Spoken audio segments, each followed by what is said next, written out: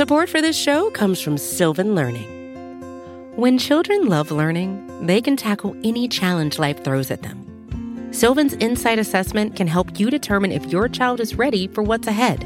It can also identify gaps in learning and point out areas that could be of concern for your child so they can tackle what's to come. And right now, it's the best price of the year at $29. Go to sylvan29.com to learn more and get your child's assessment for only $29. That's SYLVAN 29.com.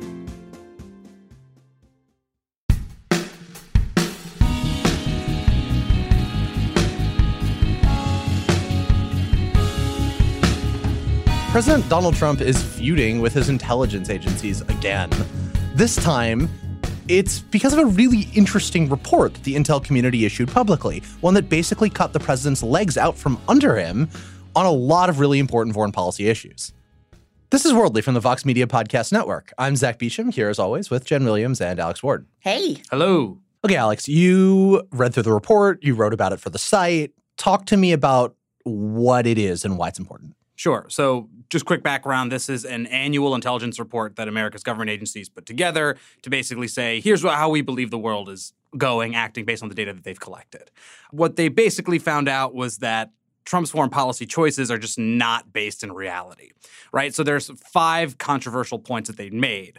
The first one goes against Trump's statement that ISIS is defeated. We have won against ISIS. What the intelligence community found is that ISIS is not defeated, and in fact, there are thousands of fighters still in Iraq and Syria, let alone in other networks where they are around the world. Right. So the second thing is that Trump has been saying, over and over that North Korea isn't a nuclear threat, that he believes that Kim Jong-un, the leader of North Korea, is going to abide by this supposed deal to denuclearize. We have the start of an amazing deal. We're going to denuke North Korea. It's going to start immediately. Turns out the intelligence community assessment says, nope, they'll probably never agree to give up all of their nuclear weapons. They see them as vital to their survival. That's never going to happen. This surprises nobody who has been paying attention except for the president. Apparently. Now, the third thing that was really important in the report is its discussion of the 2016 election in Russia. It says Russia interfered in the election and that they are planning to do it again in 2020. And the president still is wishy-washy on whether or not Russia intervened. I will tell you that President Putin was extremely strong and powerful in his denial today. He's confused, but the intel report is really clear on what's happening. Absolutely clear. Yeah. Another point is that Trump has repeatedly said that climate change is a hoax. You'd have to show me the scientists because they have a very big political agenda, Leslie. I can't bring them in. Scientists also have a political agenda. This week, he said, because it's cold, therefore global warming isn't a thing. God damn it. Anyway, I can't even go and beyond surprise, that. surprise, the intelligence community assessment Pretty much says not only is environmental degradation and climate change actually real, but it is also a threat, and the U.S. will have to contend with its effects for years to come. Right. And then finally, one of perhaps the biggest thing that Trump has said over and over again, even before he was president, the Iran deal, was the worst deal we've ever made. In theory, the so-called Iran deal was supposed to protect the United States and our allies from the lunacy of an Iranian nuclear bomb. Being in that deal, staying in this deal would have led Iran to develop nuclear weapons super quickly. In fact, the deal allowed Iran to continue enriching uranium and, over time, reach the brink of a nuclear breakout. Wrong. Reality, the report says that actually pulling out of the Iran deal basically made nuclearization more likely. Yeah, that I think is the key point, right? Because this is the one that really seemed to set Trump off. It's saying not only, as a matter of fact, it was Iran abiding by the terms of the nuclear deal, which everybody basically knew. Right. It straight up said they are not currently trying to pursue a nuclear weapon. And again, it indicted Trump's policy by saying that the only way that they would pursue a nuclear weapon is if they didn't get the benefits that would accrue to them from the Iran deal. Right. That is to say, sanctions relief. And Trump is trying to reimpose sanctions on Iran. So that one is a straight up shot at his policy. It's barely veiled. So this is what really set Trump off. He He goes after the intelligence community in this tweet storm. He makes some arguments about Iran that are somewhat misleading and not really worth going into because they're misleading and confusing and not really grounded in reality. But the tone of the tweets is shockingly aggressive. At the end of them, he says, perhaps intelligence should go back to school, end quote. Like, it's really, really aggressive. And I'm saying this not to be dismissive, but because the whole thrust of this report is to establish like a shared baseline for what the world looks like and what our foreign policy concerns should be, and to generally give like an overview of how things are working. Right. Like, just so we're clear, this report is not a couple intelligence community leaders. It's not like CIA director and like a couple other people got in a room and just decided, this is what we think. This is literally supposed to represent the consensus view of nearly a dozen agencies, the FBI, the CIA, the NSA, all of these intel agencies that do all these different things about looking at the world, collecting intelligence. They come together and put this comprehensive picture of the world out. They probably know what they're talking about. Well, and it's supposed to be like non-controversial and non-partisan in terms of what the assessments are. Like, they're not weighing in on the really hard questions about foreign policy or what the U.S. should do, or like difficult stuff about, internal Chinese politics or something like that, right? Like, this is supposed to be the basics that informing the public, informing Congress as to how the world works. And just listing the basics makes the president look bad. And I just find that really striking. Right. So I want to actually kind of drill down into this and talk about the big picture here, like what this report should mean, what it doesn't mean, and like why it's problematic the way Trump is handling this. You have to understand first what the intelligence community's job is and is not. The intelligence community's job is not to dictate policy. They are not supposed to give policy recommendations. That is the job of, policymakers, people like Donald Trump. Their job is to basically go around the world doing really dangerous stuff, trying to get little nuggets of information, and they try to put that all together so that they can provide the policymakers, right, the people who actually make these decisions with the absolute best possible picture of the world that they can come up with, right, like the most accurate, up-to-date intelligence so that the people who are making these big decisions know the facts on the ground and can make informed decisions, right? So that's what this is supposed to be. But at the end of the day, as you mentioned, the president is well within his rights to choose the policy that he wants. He can ignore the intelligence all he wants. For example, in 2011, a lot of the intelligence community was telling Obama, like, we're not sure that Osama bin Laden is in Abbottabad. It's, there were some that were very sure, some that weren't. And like, at the end of the day, he took all that in and then he made his choice. The way this is supposed to work is that the intelligence community put out this big report. The president is supposed to read this information, listen to this information, and then go about making his decision. He's, like you said earlier, he's well within his rights to completely disregard that info and say, look, thank you for all of that information. I still think that X policy, right? I still think that pulling out of the Iran deal is the smartest policy decision right now. That's fine. The problem is he has to explain to the American people, to whom he is accountable, why he still thinks, in the face of all of that contradicting information, this is still the correct policy move. That is his job. And that is our job as, journalists and just American citizens to demand that of our leaders, right? That's the problem here. That's why it's so disturbing that he is just not actually saying, yes, this is correct information, thank you, but here's why I think I'm still going to do this. Instead, he's like, this is all just bullshit. The intelligence people are wrong. They need to go back to school. He's literally straight up lying instead of doing his job. Well, and explaining his decision. Fake news intelligence, basically. Okay, so what I don't know, and none of us knows what's in his head, but I kind of believe that he trusts his gut more than anybody. I'm not sure he's lying. I think in his head, he's right. They are wrong. He's criticized spies for a long time. Right. He once basically called them Nazis because there were leaks coming from the intelligence community about the Russia investigation. This could be backpedaling, but we've also heard time and time and time again from intelligence officials saying, we tell him things and he doesn't believe us. Like, he lives in a different world, quite literally. Yeah, look, I don't want to get caught up in trying to mind read the president because none of us can do it. Right. From the outside, it doesn't matter which of the two mechanisms is correct. The point is the same. We get to the same output no matter what. That there is currently a break in the system, in the way that it's supposed to operate. The system, that is to say, the relationship between the president and the intelligence community, right? The intel community is supposed to inform policy. Right now, it's not doing that. It really seems like the president gets his information about the world more from television than from the actual people who are, as Jen loves to say, risking their lives and doing a lot of dangerous stuff in order to do this. Right. And again, going back to what we started off with, right? This isn't like just on Iran. This isn't just one thing that he happens to disagree with the intelligence.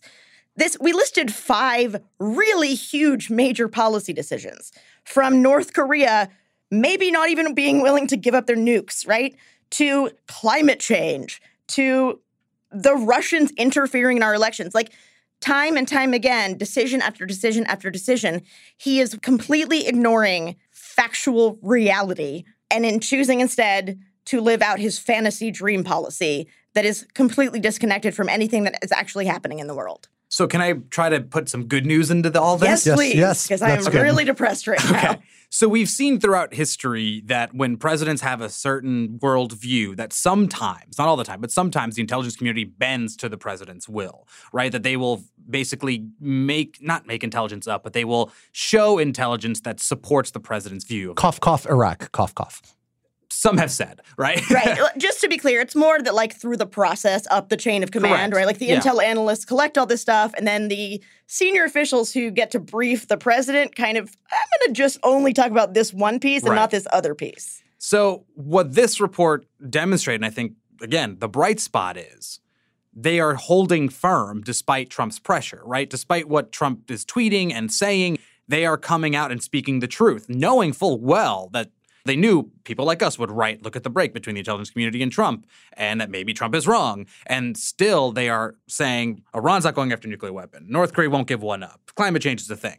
And that is actually a really healthy thing for the United States, that the intelligence community continues to speak truth to power regardless of what the power thinks. Now, there is the break after that point, right? But at least that's one bright spot that we've learned this week. And absolutely. And I'll actually go one further. Just in case people are thinking, like, that sure sounds like the deep state, right? Like that the intelligence community is actively trying to work against the president. When you read the report, and I encourage you to do so, it can be a little dry, but when you read it, it's also clear that they're not going out of their way to attack Trump. There's nothing like that. It is a very straightforward, here are the facts, here are the things. There's also plenty of stuff in there, even on Iran, where they do actually say things that coincide with what Trump has said about Iran, right? Like that they have been active in the region, that they sponsor terrorist groups in the region. Like, there's plenty of stuff like that. At no point do they say anything that's over the top. So this isn't the intelligence community trying to attack the president. This is them literally being professionals, doing the job that they swore to do, to defend the Constitution, right, to provide the most accurate intelligence they can. And the fact that they are able to basically tune out the noise and the drama and the chaos from their president and just put their heads down and do their jobs is pretty admirable. It is amazing that we've reached a point where speaking the truth is an act of defiance somehow. Yeah, it's also a weird reversal of the way that we've previously discussed the intelligence community, which has been a threat to democracy, but that's not what's going on right now.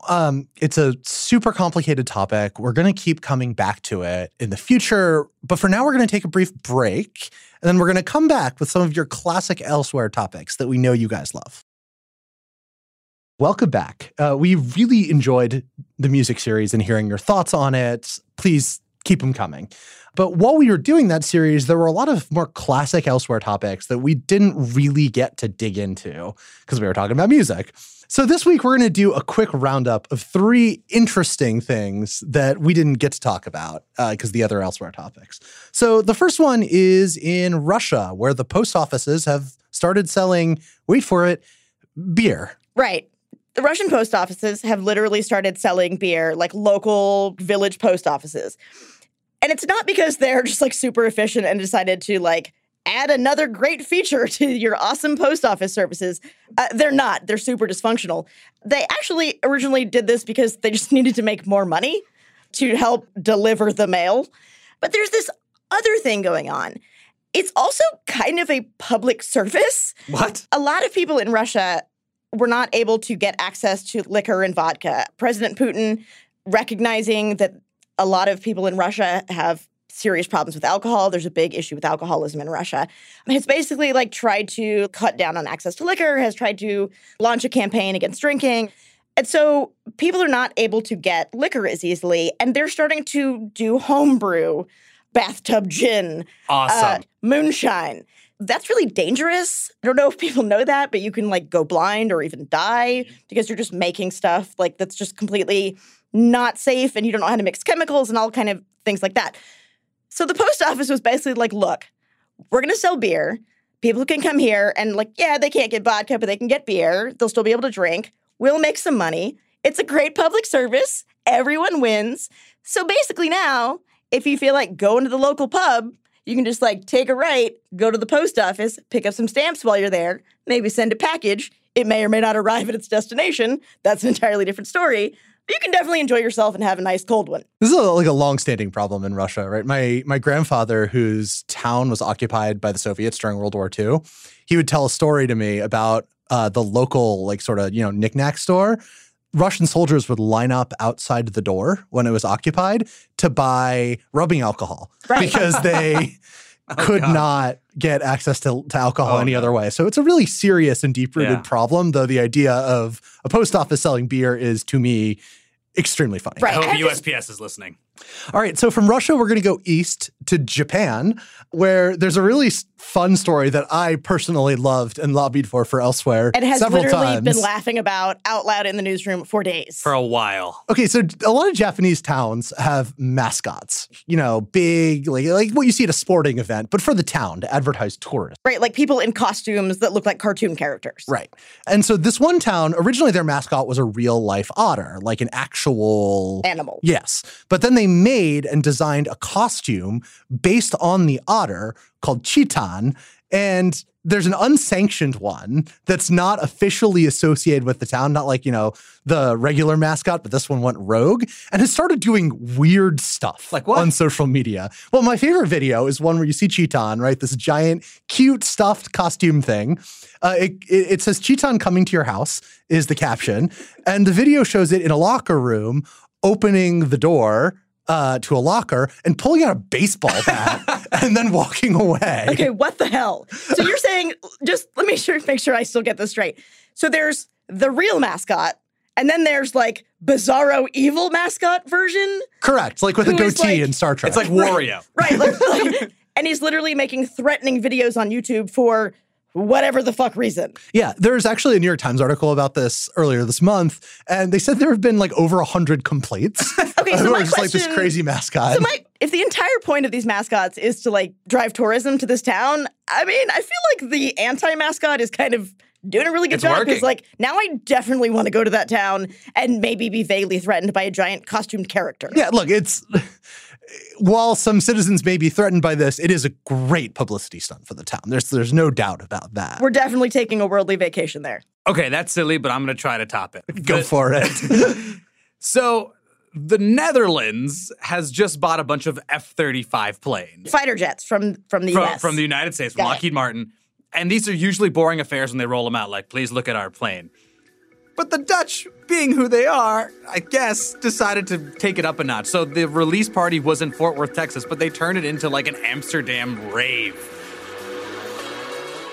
It's this entire scene where like there's strobe lights and like lasers and two DJs just like trying to pump the crowd up. The best part is that this crowd of like stuffy executives and military officials are like barely gyrating in the front row and like clapping along. Like the CEO of Lockheed Martin, Marilyn Houston, is like just clapping along to the music. It looks for all the world like you stepped into a club in Amsterdam at 3 a.m, but it is an Air Force manufacturing plant at 8 a.m. in Texas. It's unbelievable. And just so we're clear, there's no big takeaway from like why this matters. We just, we had one of our listeners made a really great point that said there are never any like good, happy stories on Worldly. We cover a lot of stuff in the world. A lot of that stuff happens to be like bad. And so we leave you with this fucking ridiculous 8 a.m. rave at the Lockheed Martin F-35 Dutch rollout. Here in Fort Worth, Texas, we celebrate the rollout of the Royal Netherlands Air Force's first operational F-35. Please welcome the arrival of the official party. I want to thank our producer, Bird Pinkerton. Absolutely. And thank you for just letting us cover this. Yes. I want to thank all of you. Keep your emails coming at worldly@vox.com. We really like them. We've gotten a lot of great ideas from them for future episodes that we're going to discuss amongst ourselves. And we want to encourage you to rate, subscribe, and review to the podcast wherever you listen to your podcasts. Thanks so much, and we'll see you next week. Bye.